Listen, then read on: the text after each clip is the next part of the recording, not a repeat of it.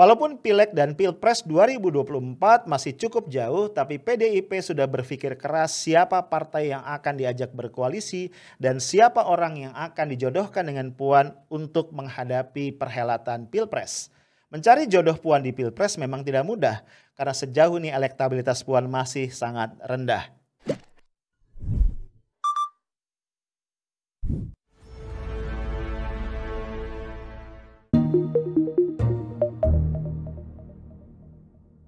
Halo guys, ketemu lagi kita Selasa 1 Juni 2021. Ini awal dari bulan yang baru ya.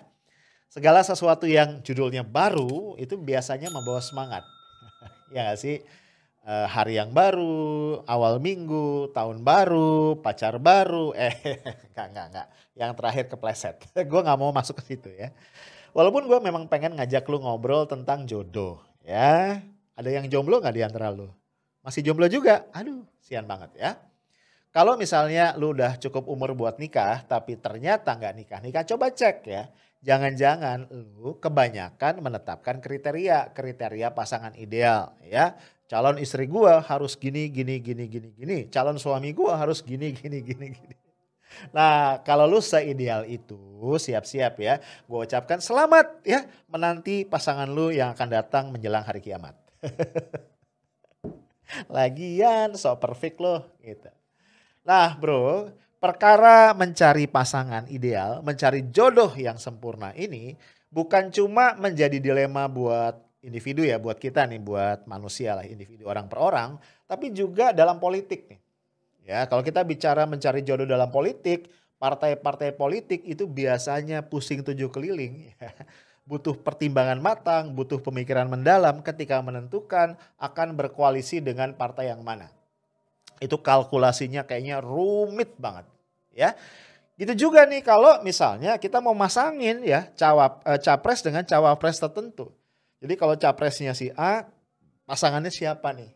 Tentu saja kalkulasinya adalah gimana caranya mendongkrak elektabilitas supaya ketika dijual ya di ajang Pilpres itu bisa dibeli oleh pemilih dan akhirnya menang. Nah itu lagi-lagi tuh ya kalkulasinya nggak gampang. Wah permainannya ini bener-bener game yang sangat kompleks. Nah bro, nampaknya itu yang sedang jadi beban pikiran para petinggi PDIP. Mungkin terutama ketua umumnya ya, Ibu Megawati Soekarno Putri. Kita tahu ya, pada satu sisi Ibu Mega punya persoalan-persoalan personal. Usianya sudah tidak muda lagi.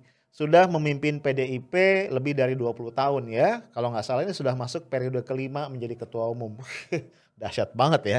Kalau sampai 7 periode itu mirip-mirip seperti Pak Harto jadi Presiden Republik Indonesia. Ya semoga Ibu Mega tidak sampai digulingkan seperti Pak Harto ya. Kelamaan soalnya. Nah tentu saja Bu Mega sekarang sudah harus mulai berpikir nih ya mengenai siapa penerusnya. Tentu saja bicara penerus Ibu Mega akan berpikir bukan sekedar menjadi penerus untuk menjadi ketua umum partai tapi juga melanjutkan tradisi Trah Soekarno yang menjadi pemimpin di level nasional. Seenggaknya udah ada 2 orang kan? Bung Karno sebagai presiden pertama RI, kemudian Ibu Mega sendiri ketika menggantikan Gus Dur menjadi presiden RI yang kelima ya. Nah tentu aja sebagai ibu ya ada keinginan di dalam hati Mega untuk ya menyerahkan tongkat estafet ini kepada keluarganya, kepada Trah Soekarno, kepada keturunan langsung dari Megawati Soekarno Putri sendiri. Nah ini yang nampaknya tidak mudah ya. Karena kalau itu yang diinginkan artinya apa? PDIP harus bisa mencarikan tanda kutip jodoh untuk Puan Maharani. Ya kayaknya memang pilihan satu-satunya.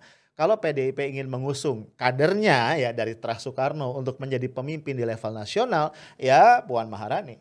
Memang kalau kita bicara kandidat untuk menjadi ketum PDIP ada satu nama lain ya yang juga keturunan dari Ibu Mega, anak kandungnya, anak sulungnya yaitu Prananda Prabowo. Ini anak dari suami pertamanya. Tapi kita tahu ya selama ini Prananda Prabowo lebih banyak mengambil peran-peran internal ya di PDIP. Ya, dia memang salah satu ketua DPP tapi tidak pernah ditampilkan di dalam jabatan-jabatan publik. Jadi kayaknya agak nggak mungkin ya kalau diusung ke level nasional sebagai katakan capres atau cawapres. Nah kalau kita bicara Puan bro, ini memang sebuah nama yang problematik juga. Gue pernah bahas ya di episode gue sebelumnya. Puan ini sudah berkali-kali dimagangin ya, dikasih peluang untuk magang untuk menaikkan nih popularitas dan elektabilitasnya.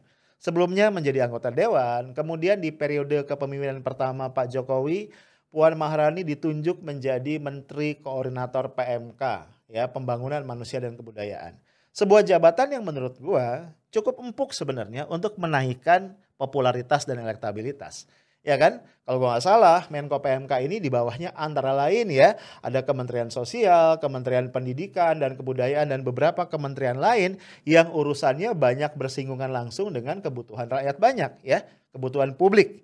Nah, sebenarnya di situ Puan sebagai Menko bisa turun tuh ya untuk mengkapitalisir sosial capitalnya supaya kemudian bisa meningkatkan value-nya ya. Tapi kayaknya itu nggak dilakukan ya. Gue nggak tahu kenapa. Bisa jadi memang ada keterbatasan kapasitas. Nah, saat ini Puan dikasih lagi nih ya peluang untuk magang ya sebagai apa? Sebagai ketua DPR. Jabatan yang sangat strategis tapi juga nggak banyak dimanfaatkan. Nah, artinya memang kapasitas personal Puan ini punten ya, menurut gua cukup rendah. Sehingga kalau dia mau didongkrak ya, diungkit ke level nasional, ini butuh leverage yang dahsyat ya dari faktor-faktor eksternal, dukungan-dukungan faktor eksternal.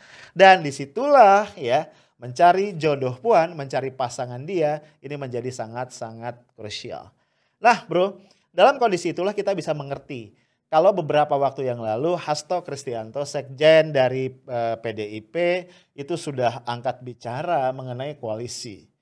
Ya menurut Hasto PDIP bisa berkoalisi dengan banyak partai kecuali dengan 2 partai. Siapa saja yang dikecualikan? Yang pertama adalah PKS ya. Karena menurut Hasto ada perbedaan ideologi antara PDIP dengan PKS. Ini menurut gue menarik ya. Gua nggak tahu yang dimaksud sebagai perbedaan ideologi. Apakah karena PKS mencantumkan bahwa asasnya adalah Islam di dalam anggaran dasarnya? Karena setahu gua bukan cuma PKS loh yang mencantumkan Islam sebagai azas di anggaran dasarnya. Ya, paling tidak P3 setahu gua ya, itu mencantumkan Islam ya sebagai azasnya. Dan itu dibenarkan oleh undang-undang. Jadi kalau ini menurut Hasto adalah perbedaan ideologi, menurut gua agak lebay dan questionable ya. Karena tidak mungkin satu parpol atau ormas di Indonesia bisa berdiri dan disahkan oleh Kementerian Hukum dan HAM kalau tidak mengakui Pancasila ya sebagai dasar negara. Jadi menurut gue lebay. Nah kemudian Hasto juga mengatakan PDIP tidak mungkin berkoalisi dengan Demokrat. Alasannya dahsyat ya. Karena kata Hasto ada perbedaan nature nih. Yang dia maksud begini, PDIP itu adalah satu partai ideologis yang berbasis massa, sementara Demokrat itu adalah partai elektoral. Gue coba ya cari-cari lagi buka-buka buku waktu gue kuliah dulu ya, waktu gue kuliah S3, spesialisasi gue adalah sosiologi politik. Gue belajar tuh ya tipologi dari partai politik. Gue tidak menemukan tuh istilah-istilah yang digunakan oleh Hasto. Karena kalau kita bicara partai politik secara teoritis ada 2 ya kalau kita mau dikotomikan. Ada partai kader, ada partai massa. Tapi kalau disebutkan partai ideologis berbasis massa, gue nggak tahu ya literatur apa yang digunakan oleh Hasto. Apalagi kalau dia menyebut partai elektoral ya. Karena bagaimanapun partai politik siapapun dia kalau dia maju ke pemilu dia adalah tanda kutip partai elektoral yang menggunakan berbagai strategi untuk mendapatkan simpati dari rakyat pemilih. Nah, gue nanti pengen bikin satu podcast khusus untuk membedah ya. Betulkah PDIP adalah partai ideologis tapi ntar ya. Nah, cuman ini menarik ya. Dalam kasus PDIP dengan Demokrat, menurut gue ini lebih mencerminkan ya sakit hati masa lalu ya. Ini sangat personal ya. Antara Ibu Mega terhadap Pak SBY sebagai salah satu pendiri ya, bukan pendiri juga, salah satu ikon utama di Partai Demokrat. Menurut gue itu persoalannya. Ya lu tau lah kisah masa lalu ketika Pak SBY masih di kabinet, Mega presiden ditanya apakah ada yang mau maju di Pilpres tahun 2004, SBY nggak angkat tangan. Ternyata kemudian maju dan menang gitu ya. Nampaknya sakit hati ini sampai sekarang nggak sembuh. Kayaknya memang kalau baper-baperan Ibu Mega salah satu juaranya. Guys, yang juga menarik adalah statement Hasto berikutnya. Ia mengatakan bahwa PDIP menghendaki agar pilpres yang akan datang hanya diikuti oleh 2 pasang capres dan cawapres saja. Ya, alasannya menarik ya. Yaitu apa? Supaya pilpresnya cuma 1 putaran dan tidak menimbulkan perpecahan yang dalam di tengah-tengah masyarakat. Ini menurut gua nggak masuk akal ya. Jadi di situ gua ngerti kenapa PDIP adalah salah satu partai yang ngotot untuk mempertahankan presidensial threshold 20%. Padahal dari kajian ya banyak banget pakar mempertahankan PT 20% ini mudaratnya ya kerusakannya itu lebih banyak ya. Karena tadi rakyat akhirnya tidak punya kedaulatan penuh untuk menentukan siapa pemimpin nasional yang mereka kehendaki. Betul, pada akhirnya rakyat memilih, tapi mereka hanya bisa memilih tanda kutip dari 2 menu yang disodorkan oleh partai-partai politik. Dan di sisi yang lain, kondisi ini sangat rentan politik uang, sangat rentan ya campur tangan dari Taipan, sangat rentan dari campur tangan dari oligarki yang akan mengatur konstelasi politik kita. Nah, ini yang sangat-sangat berbahaya. Nah, kemudian yang menarik juga kalau kita bicara tadi yang namanya koalisi ya. Kita lihat memang PDIP ini sejak periode pertama dulu Pak Jokowi semakin kentara di periode kedua ini sangat getol ya untuk mengajak partai-partai yang tadinya berseberangan untuk masuk ke dalam koalisi besar penguasa. Bisa lu bayangin ya arahnya nanti di tahun 2024. Ini kalau Pak Jokowi bisa sampai ke 2024 dan Pilpres akan terjadi di 2024 dan dengan asumsi tidak ada perubahan konstitusi yang memungkinkan Pak Jokowi menjabat 3 periode. Bisa lu bayangin, akan ada satu koalisi besar ya dari partai-partai pendukung PDIP, ya, komandannya jelas adalah PDIP, dan ada partai lain yang dieksklusikan. Kalau kita lihat hari ini petanya berarti yang akan dieksklusikan, yang akan dieksklud adalah PKS dan Demokrat. Selama PT 20% ya, presidensial threshold 20% dipertahankan, maka akan merujuk pada hasil pemilu 2019 kan. Dan kalau itu dilakukan artinya Demokrat dan PKS tidak akan punya suara yang cukup untuk mengajukan calon presiden dan calon wakil presiden sendiri. Ya, nah sementara koalisi tadi, koalisi gemuk ya PDIP dan teman-temannya ini akan punya kesempatan mengajukan 2 pasang calon. Dan bisa lu bayangkan akan ada 1 pasang calon yang merupakan calon utama yang memang calon sesungguhnya. Dan ada 1 pasang calon berikutnya yang merupakan calon boneka. Jadi kira-kira mirip lah seperti situasi di Pilwalkot Solo yang baru saja berlangsung. Di mana Gibran dan pasangannya bisa menang 80% ya kalau gua nggak salah terhadap lawannya. Ya jelas lah, ya lawannya satu adalah penjahit, satu lagi adalah ketua RW ya. Dengan segala hormat, gue tidak ingin merendahkan profesi, tapi lu bayangin aja, yang satu adalah anak presiden, yang satu adalah tadi ketua RW dan tukang jahit. Orang juga kemudian bingung juga ya dihadapkan pada pilihan itu. Nah kembali ke sini. Jadi bisa lu bayangin ya PDIP nanti dengan koalisi besar tadi akan dengan sangat leluasa melakukan pengaturan-pengaturan. Dalam kondisi itu, betapapun rendahnya popularitas dan elektabilitas Puan Maharani sebagaimana berkali-kali kita bicarakan sebelumnya itu menjadi teratasi ya kan? Karena calonnya Puan dan Sambadi yang merupakan calon yang sesungguhnya dan satu lagi adalah calonan. Calon tambahan, calon penggembira yang memang diambil dari partai-partai pendukung koalisi tadi. Tentu saja guys dengan perjanjian di bawah meja untuk memberikan kompensasi-kompensasi tertentu terhadap partai-partai tadi. Nah bro, dengan situasi seperti ini amanlah ya posisi Puan dan tercapailah cita-cita Ibu Mega untuk melanjutkan estafet kepemimpinan pada keturunan dari Tras Soekarno bukan cuma untuk memimpin PDIP tapi juga untuk memimpin negara ini. Nah, timbul beberapa pertanyaan ya. Pertanyaan pertama, apakah partai-partai di luar PDIP akan dengan semudah itu ditaklukkan oleh skenario dari PDIP tadi? Gue ngerasa sih enggak ya, enggak akan semudah itu.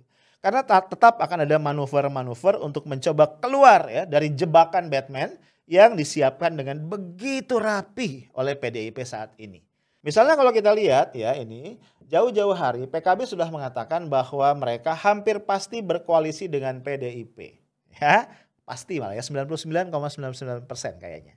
Dan itu mereka sudah mengajukan nama pasangan Capres-Cawapres 2024 yaitu Puan dengan Caimin. Mohaimin Iskandar, ketum dari PKB saat ini. Alasan mereka ya secara ideologis PDIP dan PKB ini dekat. Karena bicara ideologis akhirnya kita mau nggak mau jadi flashback ya. Bagaimanapun PDIP ini adalah kelanjutan dari PNI ya, partainya Bung Karno dulu. Sementara PKB ini karena dilahirkan oleh NU, dulu NU juga pernah jadi partai politik. Dan kita nggak boleh lupa bahwa PNI dan NU dulu sama-sama menjadi sayap atau menjadi bagian dari konsep besar Nasakom, nasionalisme agama komunis yang digagas oleh Bung Karno. Jadi mungkin ini kembali ya CLBK nih, cinta lama bersemi kembali. Kira-kira begitu. Nah, jadi artinya nih PKB ingin banget nih menjodohkan Caimin dengan Puan Maharani. Dan again ya, karena gua rasa nih dua-duanya kan elektabilitasnya rendah ya. Pasangan ini hanya bisa menang dalam Pilpres kalaupun memang dipasangkan. Kalau tadi situasinya hanya ada satu pasang ya calon tunggal sebenarnya yang didampingi adalah satu pasang lagi calon boneka. Nah, kalau gitu bisa menang nih. Tapi kalau calon pasangannya atau kandidat kompetitornya ini adalah pasangan beneran, ya gua ragu mereka bisa menang. Nah, yang menarik juga ini kembali ke Hasto ya.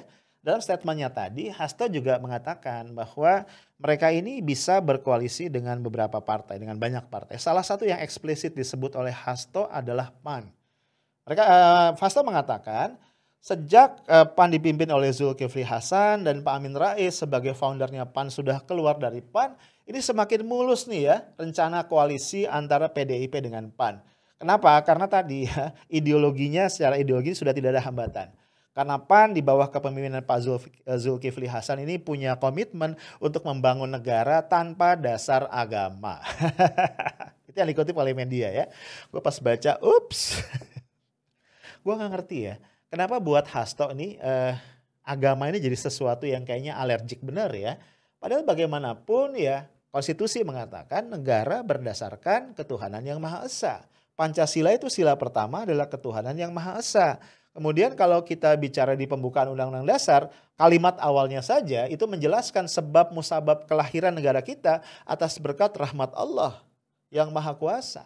Gitu ya. Jadi kalau ada sampai sekjen partai, petinggi partai dan sebuah partai punya alergi ya terhadap nilai-nilai agama, menurut gua tanda tanya besar. Sebenarnya dia Pancasilais atau enggak. Tapi udah ya, itu urusannya Hasto secara internal, secara pribadi ya. Tapi kembali gue pengen ngomong ini jadi menarik. Jadi kita bisa bayangkan tadi kembali ya PDIP akan bersama partai-partai ya di luar Demokrat dan PKS. Nanti akan muncul dua calon. Satu calon utama Puan dipasangkan dengan seseorang dan kemudian ada calon boneka pendamping ya pemanis supaya terlihat tetap sebagai sebuah negara demokrasi. Nah tapi tadi gue bilang ya apakah partai-partai lain mau begitu saja? Misalnya contoh yang paling gampang ya. Nasdem jauh-jauh hari itu sudah mulai melirik Anies Baswedan kan sebagai kandidat terkuat untuk mereka usung di Pilpres 2024. Dalam banyak kesempatan Ketua Umum Nasdem Surya Paloh sudah menyatakan itu bahkan secara sangat eksplisit. Kalau lo lihat ya di media massa juga beredar nih ya, di media sosial pun begitu berita beberapa waktu yang lalu, belum lama ya, hari-hari yang lalu ini Nasdem DKI Jakarta itu melakukan semacam pertemuan begitu dan di situ Anies Baswedan diundang dalam kapasitas sebagai Gubernur DKI Jakarta. Tapi yang menarik ketika Anies hadir ya guys, itu sambutan kepada Anies Baswedan itu seperti sambutan kepada seorang presiden. Itu menurut gua satu sinyal-sinyal kuat ya, kode keras bahwa Nasdem pun lagi berpikir ulang nih ya. Kemudian juga kita harus berpikir apakah Golkar misalnya ya juga akan dengan legowo, dengan sukarela begitu saja berkoalisi dengan PDIP. Gua nggak tahu ya kalau misalnya Golkar ditawari juga untuk memberikan menyodorkan pasangan cawapres bagi Puan. Ya, tapi apakah Golkar mau ya cuma kebagian kursi RI 2? Gua nggak tahu juga. Ada satu hal lagi yang menarik bro, kemarin juga sempat gua bahas ya. Salah satu kader senior PDIP, Effendi Simbolon itu mengajukan satu ide yang lumayan out of the box ya. Memasangkan Puan Maharani dengan Gubernur DKI Jakarta Anies Baswedan. Ya, Puan jadi capres dan Anies sebagai cawapres. Waktu gua ngomong tentang itu di podcast gua, viewer pada marah.